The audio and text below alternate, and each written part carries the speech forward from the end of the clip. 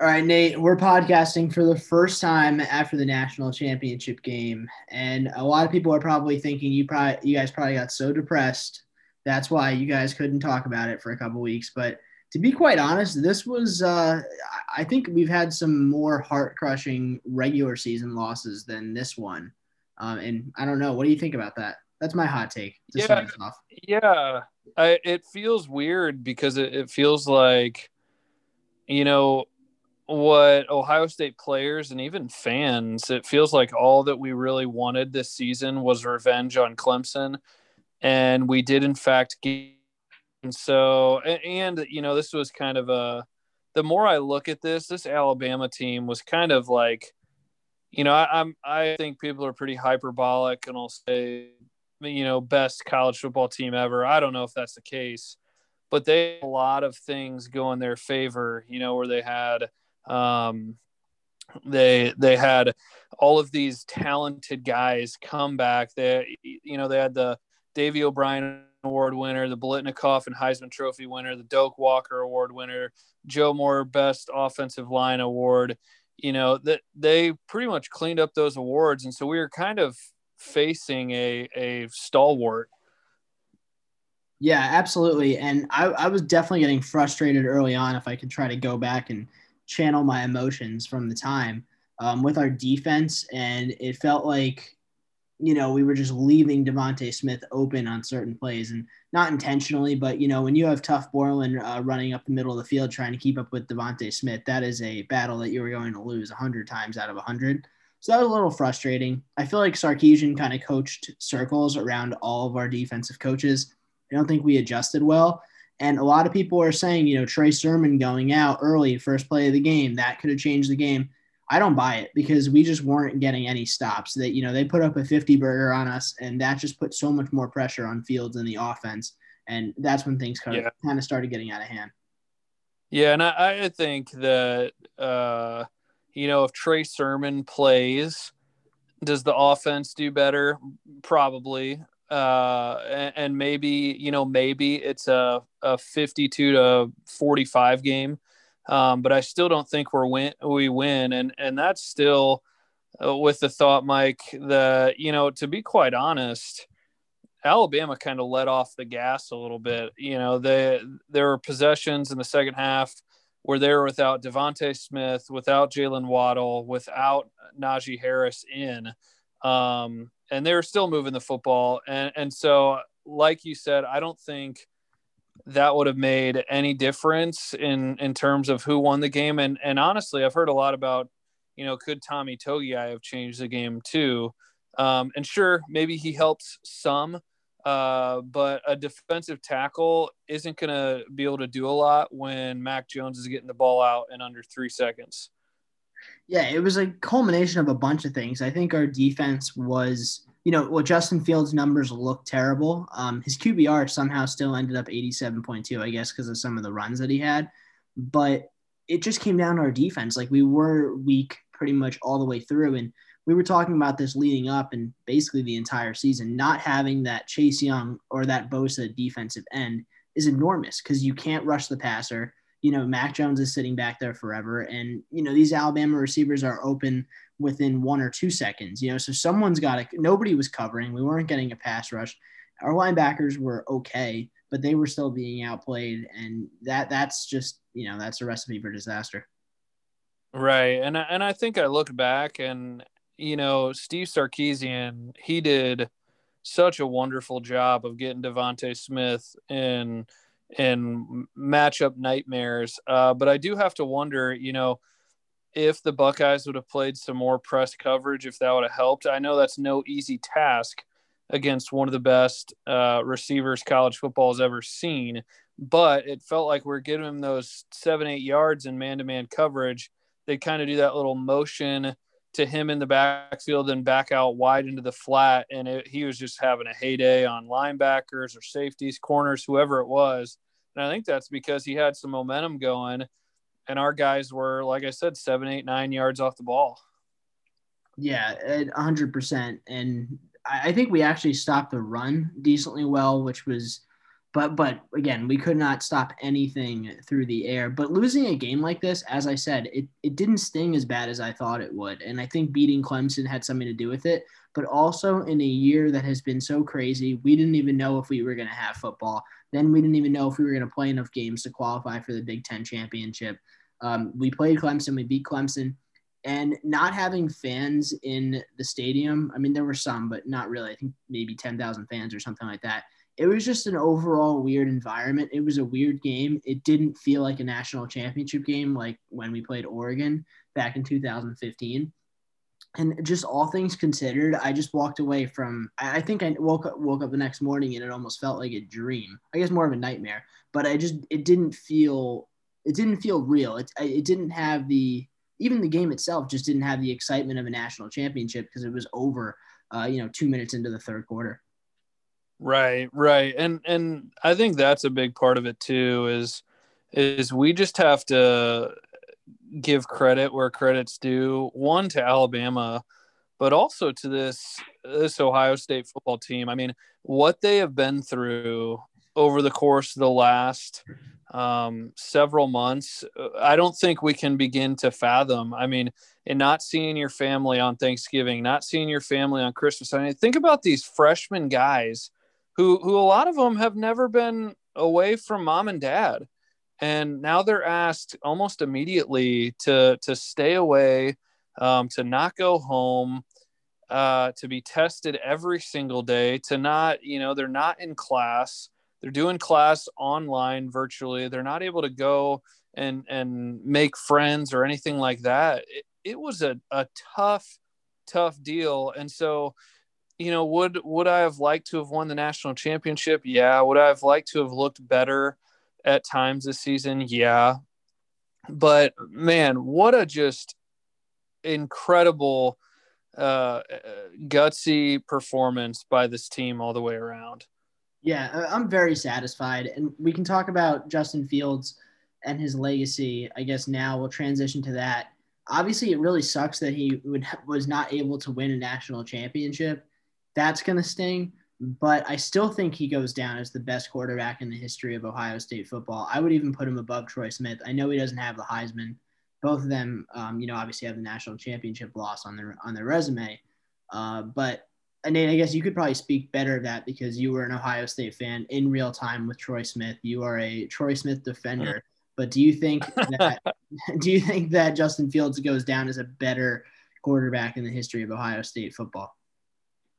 Yeah, I think he does. I think, yeah, like you said, Mike, I am as big a Troy Smith fan as anyone that's ever lived. You remember probably very well I think it was our senior year, Troy Smith's jersey's getting retired. I had my Troy Smith jersey on, having a blast supporting my favorite player. I think Justin Fields has maybe eclipsed him as my favorite Buckeye of all time. And there's so many reasons. I think for starters, he had the best game by a quarterback in Ohio State history in that Clemson game. I know he threw an interception, but it was just him trying to make a play. What he did, the gutsiness was incredible. But I think the true storyline with this kid is that he bridged a gap. No one had more pressure on their shoulders than Justin Fields when Urban Meyer retired. Ryan Day took over. The quarterback room was shaky. Matthew Baldwin transferred out. Tate Martell transferred out. We're bringing in Chris Chugunov and Gunnar Hoke. And there's a lot of question. And Ryan Day's career as a coach could have gotten off to a much slower start if it weren't for Justin Fields. He had the weight of the world on his shoulders, and he performed so well last year. The way he fought to have a season this year, I cannot speak highly enough. All the way around, just not only a great player, but a wonderful young man. And so I think his legacy does go down as the best, quarterback to play at Ohio State. And I think it could very easily become the best quarterback that has, attended Ohio State in terms of NFL career as well, just because there's not a lot of Ohio State quarterbacks who've had professional success. You're not putting your eggs in the Dwayne Haskins Steelers basket? I wish him the best, but I don't think I'm feeling bold enough to bet on that just yet. Well, at least if we want to just get on a slight tangent, at least Dwayne Haskins will have maybe a year if Ben Roethlisberger comes back to kind of transition and become an adult. But yeah, and I think you're totally right. It's awesome seeing. Sometimes you root for a college team, and then when those guys go to the next level, you're not rooting for the team that they go to necessarily, but you're obviously rooting for them to have success. I plenty of times I would text you and be like, "Dude, Malik Hooker got 2 picks today," and like, or Right. you're just rooting for those guys, or Carlos Hyde or whatever. And it's exciting because we haven't had the opportunity to do that with a quarterback. Dwayne Haskins didn't really play last year or the last 2 years. So we haven't had that ability. And Terrell Pryor had a very, very brief run, but even obviously the way things unfolded with him at Ohio State, you're not even really rooting for him when he went to the NFL. And this is going to be awesome.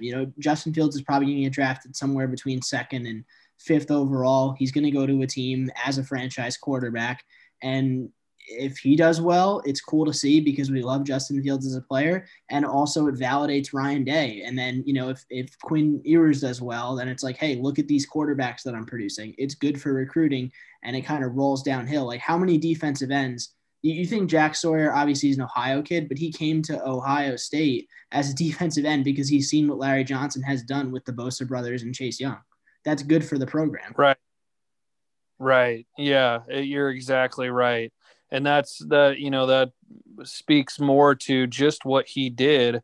I mean, it's a whole lot different if you're looking at, Ryan Day has had 2 seasons as the head coach, and in those 2 seasons he's, maybe a worst case scenario, let's say he's 20-6, to 2-10-3 seasons, and the quarterback's been Tate Martell, and now it's kind of like, well, can professional NFL level quarterbacks play at Ohio State? And now there's really no doubt about that, especially the way Ryan Day strung together Haskins. He somehow gets some credit for Joey Burrow and then also Justin Fields. He really has set this program up to succeed. And like I said, I can't speak enough to the character of this young man as well. JT Barrett, also a great guy, a leader, did have the run-in with a DUI. Cardale Jones, love that guy, but did have the issue with tweeting, "We ain't here to play school." Justin Fields feels very similar to a Braxton Miller type guy. Great character, just even more talented. Yeah, 100%, definitely. And Nate, we'll close out the Justin Field talk. I'm sure we will talk about him plenty of times in the future podcast.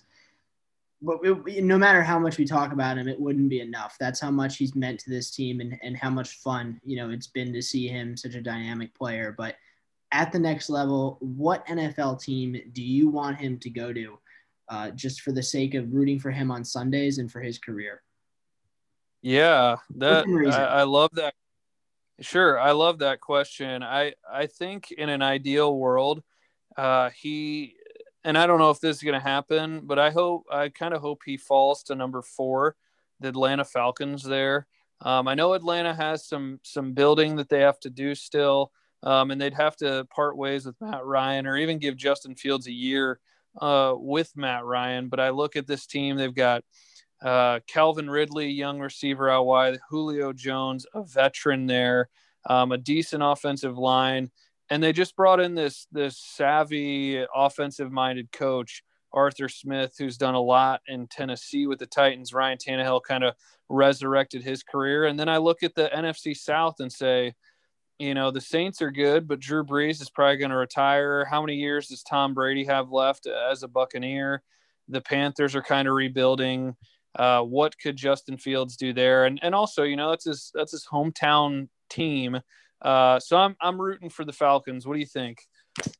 I kind of think of it in terms of what's going to kind of raise his profile as a quarterback and where are the building blocks there to succeed. Even if he did go to the Falcons, I think he's probably not going to play for a year or two. They might, pull an Aaron Rodgers and sit in behind Matt Ryan, or to do a more dated reference, a Patrick Mahomes, sitting him behind Alex Smith.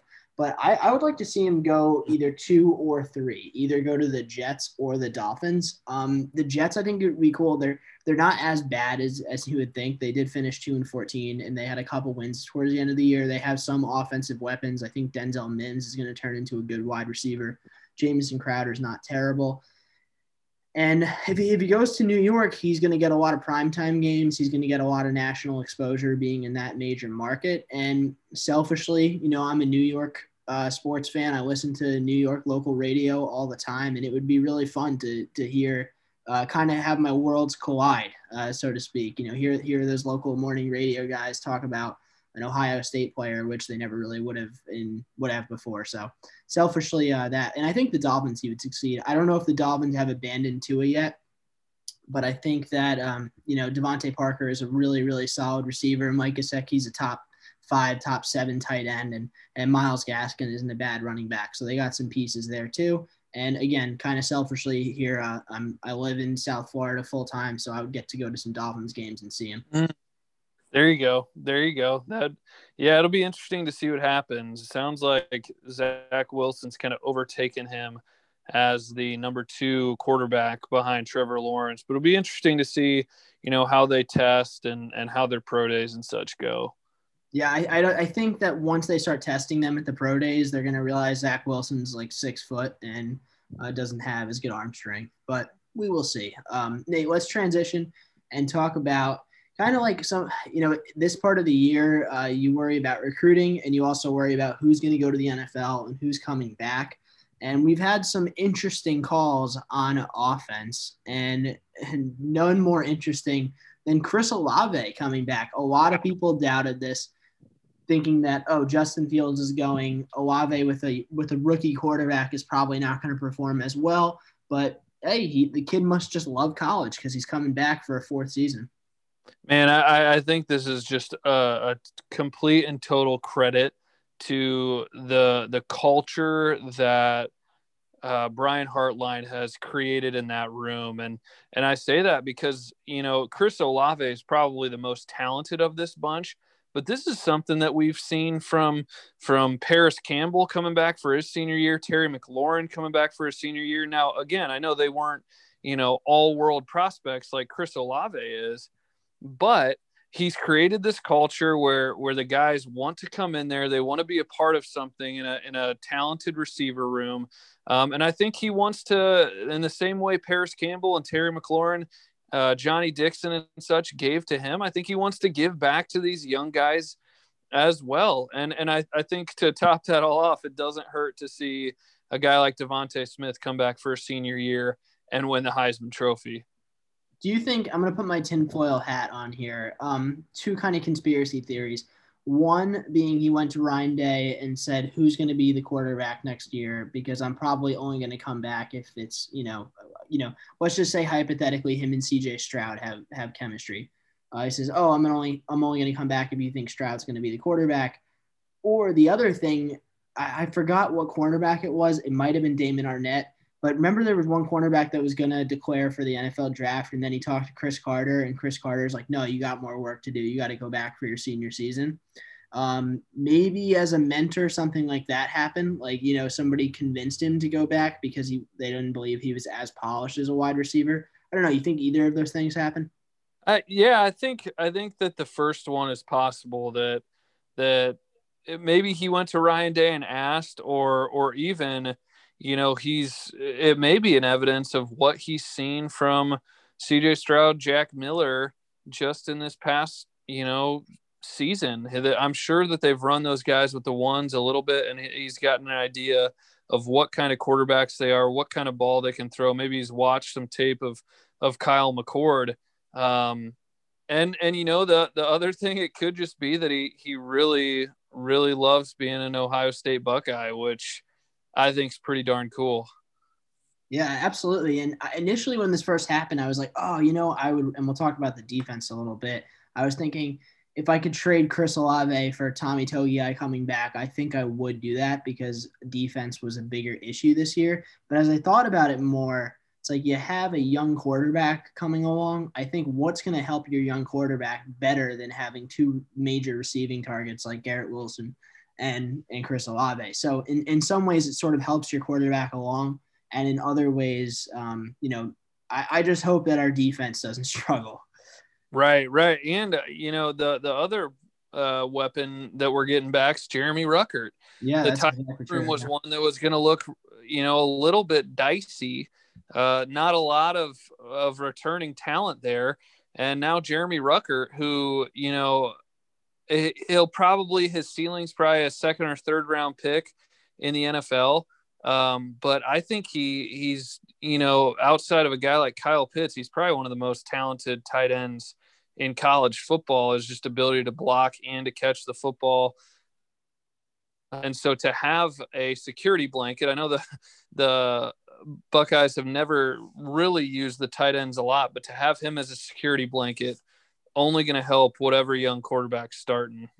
Yeah, tight ends are interesting now because I think maybe like 10, 15 years ago, tight ends became like a hot commodity in the NFL. You had like the Jimmy Grahams and the Rob Gronkowskis of the world. And now if you look at your, fantasy football league, it's the number 5 tight ends like Mike Gesicki, like they almost feel like they're coming back to being underutilized as teams go to a 3 wide receiver kind of base format. But yeah, I think Ruckert's a total weapon. We saw him dominate in the red zone this year, and that is just another security blanket for our quarterback, whoever it may be, to have. It's huge to have that guy over the middle who you can trust. And I think Ruckert's a beast. He can probably become a little bit more polished, as same thing with Olave too. But that's huge. And I think our offense is really going to click on all cylinders next year, regardless of who the quarterback is. Right. And that's not even mentioning a guy like Thayer Mumford, who's going to come back and anchor an offensive line. We don't know where yet. We can talk more about that in a depth chart preview, but he could be a 4-year starter at left tackle. There's talk about maybe bumping him into left guard so Paris Johnson can play that tackle spot, or maybe Paris Johnson plays the guard spot. But to have him and Nicholas Petit-Frere and Harry Miller back, Paris Johnson waiting in the wings, Matthew Jones, who played a lot late in the season at guard, the offensive line is shaping up to be a unit that's just as good as it was this year.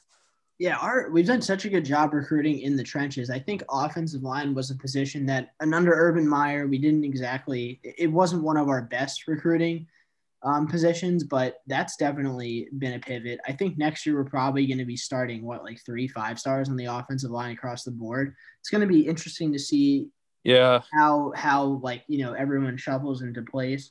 And I will say quickly, so Trey Sermon obviously he didn't run out of eligibility, but he was a senior, so he's going to the NFL. But are you a little bit worried about the running back position, because it's essentially Master Teague, who was pretty so this year, and Travion Henderson, who he's supposed to be great, but he's still, we don't know, we haven't seen that. I actually feel pretty confident about this room, and the big reason is I really do believe in Travion Henderson, and I think that running backs probably about that, or maybe a D line is probably the easiest place to come in and play and have an effect as a freshman. And so I think that they're just going to put him in the game and see what happens. I also think, as a freshman, Marcus Crowley looked like a pretty talented back. He was banged up a lot of this year and then kind of got thrust into the national championship game. But I think he'll have a role. Mayan Williams adds some depth there. So I think the running back room is going to be okay. Well, it'll be interesting to see what kind of offense we run, because again, we have no idea what quarterback is going to win the job, but they're not going to have the level of, as a dynamic player as Justin Fields. And we talked about this a lot when not Cardell Jones, but when Dwayne Haskins was our quarterback, the run game suffered because we didn't have that dual threat option. And it'll be interesting how that unfolds and if that helps or hurts Travion Henderson. But Nate, let's flip over to the defense. I guess we got to start with the biggest loss. Well, the biggest loss in terms of quantity is probably the linebackers, because we're getting an entirely new linebacker room. But in terms of quality, I think the biggest loss was Tommy Togiai. Yeah. Yeah, and I mean, I think that it was the right decision for him. His stock's probably never going to be higher than it is. Probably borderline late first round pick, maybe second round pick. Um, Big Tom, he's probably going to break all the records of the combine for the bench press, anything with lifting weights. I think this would have been a much bigger loss had Pascal Garrett not decided to come back, but having one of those two anchors there on the D line to pair with, you've got Tyreek Smith starting at one end, probably Zach Harrison on the other. You got Tyler Friday, Javante John Baptiste. You got Jack Sawyer coming in. Hopefully JT Tuimoloau coming in. I honestly don't know how much we're really going to feel the effect of Tommy Togiai leaving, but having him would have been a huge help. See, I don't know. I'm worried about the ends. I feel like Zach Harrison just didn't put it together this year, and you can blame COVID. And to the extent, he's a true freshman, so I'm holding him to a very high standard, but he didn't put it together to the extent that we needed him to. We really did not have that defensive end who could muster more than like one sack per game. And I really think there's a spot for Jack Sawyer to come in right away and be a dominant defensive end. He's one of the best recruits in the history of Ohio State football. And yeah, I'm excited for him. And I feel like look, I don't know if it's going to be different under Ryan Day as opposed to Urban Meyer, but under Urban Meyer, we never saw these 5-star defensive ends start right away. But as the year would go on, Chase Young or Nick Bosa would be more of a part of the defense. So maybe Right. that's something that Ryan Day will do, kind of phase Jack Sawyer in. Right. I think him and, JT Tuimoloau, that recruitment still got some time to go between us and Alabama. But if he comes, he is certainly a young man. He's 6'4", 290 pounds, but he moves. He plays tight end on their offense. And so he could come in and get instant minutes at defensive end. They may try and push him down to tackle some too. But I think I actually do have more concern about that linebacking spot just because the first four guys are all gone. And I know the guys that are behind them are somewhat veterans, Dallas Gant, Terhada Mitchell, Kayvon Pope are all at least juniors. But it's a little concerning to me, if they are as talented as they are, why haven't they started yet? Why haven't they started over Tough Borland? Why haven't they started over, some of these linebackers? And so I have a little bit of nerve there as to who's going to fill that linebacker room. We haven't had new linebackers in about 4 years. So it's going to be interesting to see what happens at that spot next year as well. Yeah, it feels like Tough Moreland has been at Ohio State since, we were freshmen in college. Right, right. I can't remember the last time we had a different middle linebacker. And Baron Browning, too. It just seems like when I think we were podcasting when he was recruited, but I just feel like it was like 8 years ago when Baron Browning committed. But yeah, I don't know. I'm worried about the defense in general, especially the back seven, and I'm also worried about Kerry Combs. We talked about this all year long. I think he had a tough time adjusting, and he had a tough time calling the defensive plays. I don't know if it was a personnel issue. Sean Wade definitely looked out of place playing the outside cornerback position, but just a whole bunch of question marks in the back seven and whether Kerry Combs can do this and coach as a defensive coordinator at an elite level. But we'll give him the benefit of the doubt. It was a COVID year, limited practice, limited, just availability of players with COVID and injuries and whatnot. So I guess we'll see if they can put it together next year. Yeah, we have to give him the benefit of the doubt, and not a lot to report on this topic because we haven't found a replacement just yet. But Greg Madison is stepping down; he's retiring as the Ohio State co-defensive coordinator. So it'll be interesting to see who Ryan Day brings in to replace him. I'm hoping for a young mind, kind of like in the Jeff Hafley mold, but we'll see. That could have a real effect on the defensive backs as well. Wouldn't it have been amazing to get Marcus Freeman? Ugh, I know. I feel like we didn't pounce early enough. He's at Notre Dame now, and man, Notre Dame got a darn good one. I'll say that much. Yeah, he would have been able to come in as an Ohio. He's like everything you want. He's young. He's a young defensive mind. He played at Ohio State. He played in the NFL. He can talk about that whole transition. So I don't know. Um, it'll be interesting to see what happens. What replacement we get for Greg Madison, but I feel like our coaches are pretty well dispersed. I think we do have a good mix of young guys and experienced guys, and I think Ryan Day will end up making the right decision.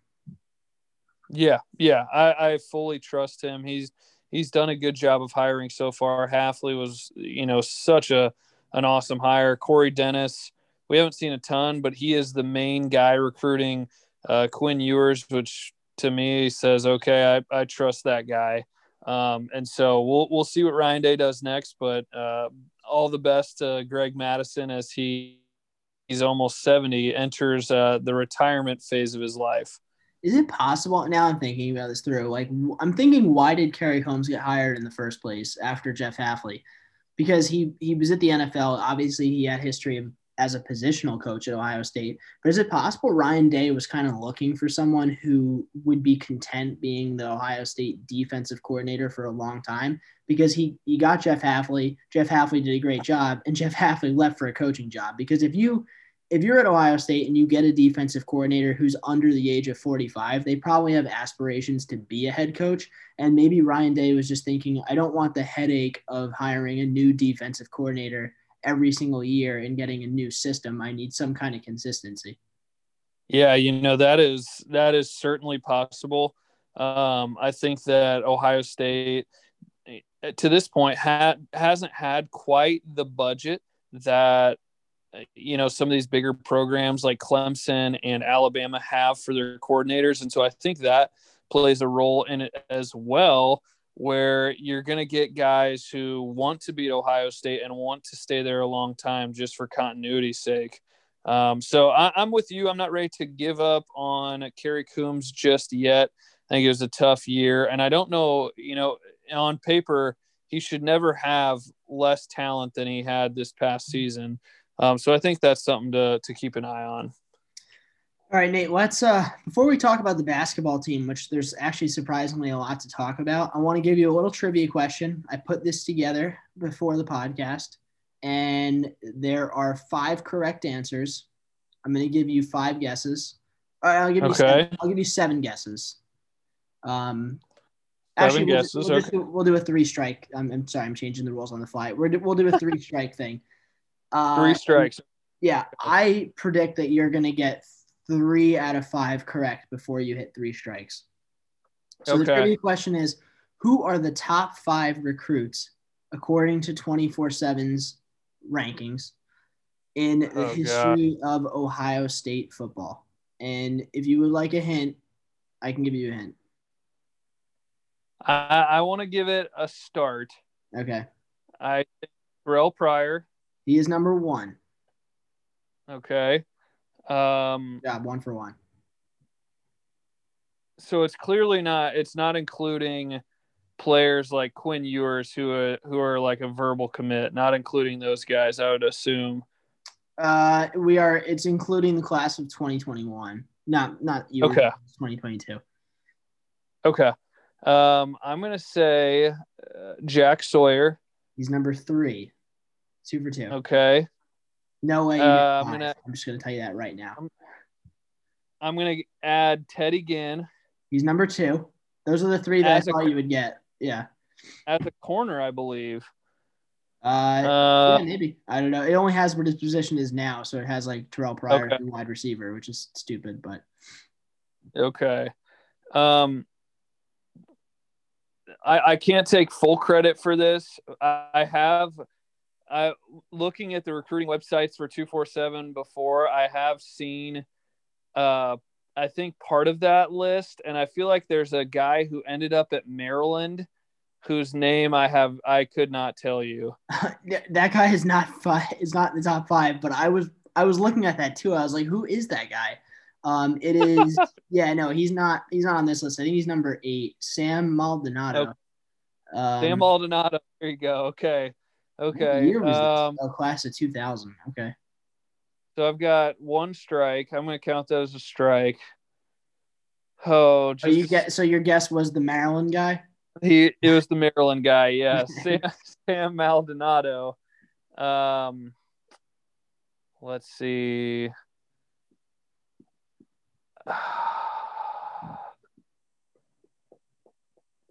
Man, can I get a hint? Give me a hint. Okay. The hint is one of the guys was there when we were in college from 2010 to 2015. Uh, Oh, um, Noah Spence. yeah, I didn't think you would get that one. He's number Okay, 5. Yeah. I remember that was a big time get. Man, Too what bad he ended up at what did he end up Eastern Kentucky? in Kentucky? Him and Joey Bosa. He would have been our national title team, um, if he hadn't gotten in trouble. Okay, so I've got 4. I feel like I can't take another hint, so I'm not going to take another hint. Chase Young. He's number 10. Ah, Last strike. okay. I'm down to one strike, and I need to get one person left. Thinking. Oh man, I'm gonna say Jeff Okuda, but I feel like that's not right. Jeff Okuda is number 15. Dang it. This guy is currently on the team actually. Oh really? Yeah. I don't know. Who? Zach Harrison? Julian Fleming. Oh my gosh, how did I not think? That's like one of my favorite players. Jeez. And you know What? what's He was number crazy? 5. Spence is number 5, so Fleming is number 4. Okay, gotcha. But if you included the current like Quinn Ewers, Quinn Ewers is actually a perfect score somehow. He is literally a 1.0000. He would be the number 1 ever. I don't know if that rating would be pretty crazy to stay, but I guess you never know. They're really projecting him to be the next Patrick Mahomes, no pressure or anything. Yeah, So that would kind of push down everyone else. Yeah, it's an interesting list. If you ever feel like you want to go down a rabbit hole and just kind of see basically the history of Ohio State recruits, it's very cool. They have like the top 250. I feel like if we wrangle in JT Tuimoloau as well, that he might be on there. I'm looking at his. He is a 9990. Would that get him on the That would list? put him at 9990. That would put him at 4. So it'd be Ewers, Pryor, Ginn, and then Tuimoloau, however you say it, and then Sawyer. But Okay. those guys change like kind of like all like the guys that haven't actually gone in until you go to college, your rating tends to change. Right, for sure. Okay, well that feels fun to think that we could have Sawyer, Tuimoloau, Fleming, and Ewers all on one team. That feels pretty fun. Yeah, absolutely. That's it's gonna be awesome. So I'm gonna try to keep up with those random trivia questions throughout the off-season podcast because we want to keep it light, keep it fresh here. But Nate, let's turn the tables and talk about the basketball team. This is, I feel like Chris Holtman, this is like where he lives. He lives at the 13 to 17, ranked 13 to 17th in the country. Doing a pretty good job against ranked teams. He's put together a very consistent team. I think this team has a lot of flaws, but we haven't really talked about them much. So, what's your impression of Ohio State to this point in the season? Man, I feel like the story with Chris Holtman for the last 2 or 3 years, I feel like has been he's got the team playing really well through October, November, December, and then we hit this lull in January and dropped like 5 in a row, Mm-hmm. and it feels like we've weathered that storm a little bit more this season. The last few weeks, this team's let's see, 5-1 with wins over, at number 15 Rutgers, at number 14 Illinois, at number 10 Wisconsin, and they've beat Penn State and Northwestern as well. They did drop a home game to Purdue, but another interesting test this week when they get number 7 Iowa on the road as well. I think what I love so much about this team is that it's really, really gritty. They're tough-minded, they're physical. EJ Liddell has been awesome this season. I love watching Justice Suing. He's great defensively. Dwayne Washington's been really good this year. And I think I just love how many guys have a role. Seth Towns has a role. Zed Key has a role. Justin Arns has a role. Heck, even Michi Johnson coming off the bench has a role. Musa Jallo has a role. And so I love the depth, and I feel like none of these guys are superstars, which could be a problem, winning a national title, but to compete for a Big Ten championship, to compete to get to, the Final Four, I think isn't a bad thing. Yeah, I don't. Well, if they're if they're the 13th team now, they'd be like the first 4 seed, which means basically it's like you'd expect them to get to the Sweet 16 around that area. I just feel like they have a massive hole in the fact that Villanova used to be famous for having the 4-guard offense. I feel like we have like the 6-forward offense. Like we just have so many forwards and big guys and guys who can't really dribble. CJ Walker's like, and that got exploited a little bit against Penn State.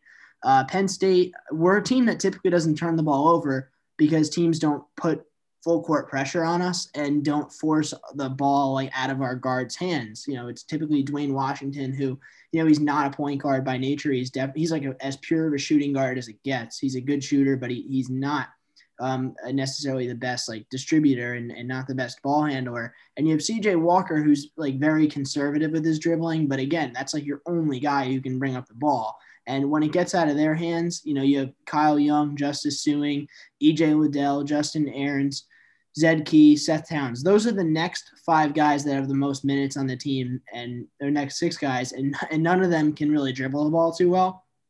So I think that's kind of a hole that could bring them down a bit. But as you said, they do have that grit. EJ Liddell has really taken off. He's, not quite like the double-double machine that, Caleb Wesson quite was, but he's definitely been very solid. And I'm happy that we have a competitive team. And, hey, they're 4-0 against teams in the top 20. So there's something to be said about that. Yeah, and, talking about EJ Liddell, he's starting to develop an outside jump shot a little bit. But the thing about a guy like him, I could be completely wrong. I don't really know. He doesn't seem like the highest upside NBA type player. He's 6'7", but he's more of a 4 than a 3 probably. And so unless he really develops a jump shot, I don't know if he's like a big time NBA prospect. And that bodes well for the Buckeyes. This year doesn't count. And so if we could get, 3 more years of this kid, or even 2, I think about the player that he could be by the time he's a senior. He's a 15-7 guy as a sophomore. I mean, he could be, I kind of think of him like an Evan Turner. He's not going to be able to handle the ball quite like Evan Turner, but a 21-9 guy I think is very possible. So I love what Chris Holtman is building there. Michi Johnson's a lot of fun to watch coming off the bench. He's supposed to be a senior in high school, graduated early. This year's not, hurting his eligibility. And so I think the ceiling for this team is probably like a Sweet 16, maybe an Elite 8 if they get some good matchups. But what I love most is that they aren't a team that shoots the lights out or anything. So they don't rely on that. They don't rely on making buckets. They don't rely on the offense. They rely on just being gritty and tough. And I think that's a recipe to help guys or to help teams late in the season. Nate, whenever you say undersized forward, my brain immediately defaults to Paul Harris or Willie Beasley. I mean, Liddell's not quite that short. I think those guys were 5'11" on a good day, but he does play taller than what he's listed at 6'7". It definitely feels like he's taller than that. He's not like a monster rebounder. He gets 7 a game, but yeah. Man, Paul Harris, I'm gonna pull up his Syracuse stats real quick. He was 6'5", 230. He was every bit of 230. He was not 6'5". Maybe with high heels he was. And also they used to wear those tight jerseys with the like really baggy shorts, so it made him look even shorter. Okay, his sophomore year, he was basically what Liddell is now, 15-8. Impressive. He got 8 boards. Exactly, and And that's then what EJ Liddell is. He's a sophomore with 15-8. That's true.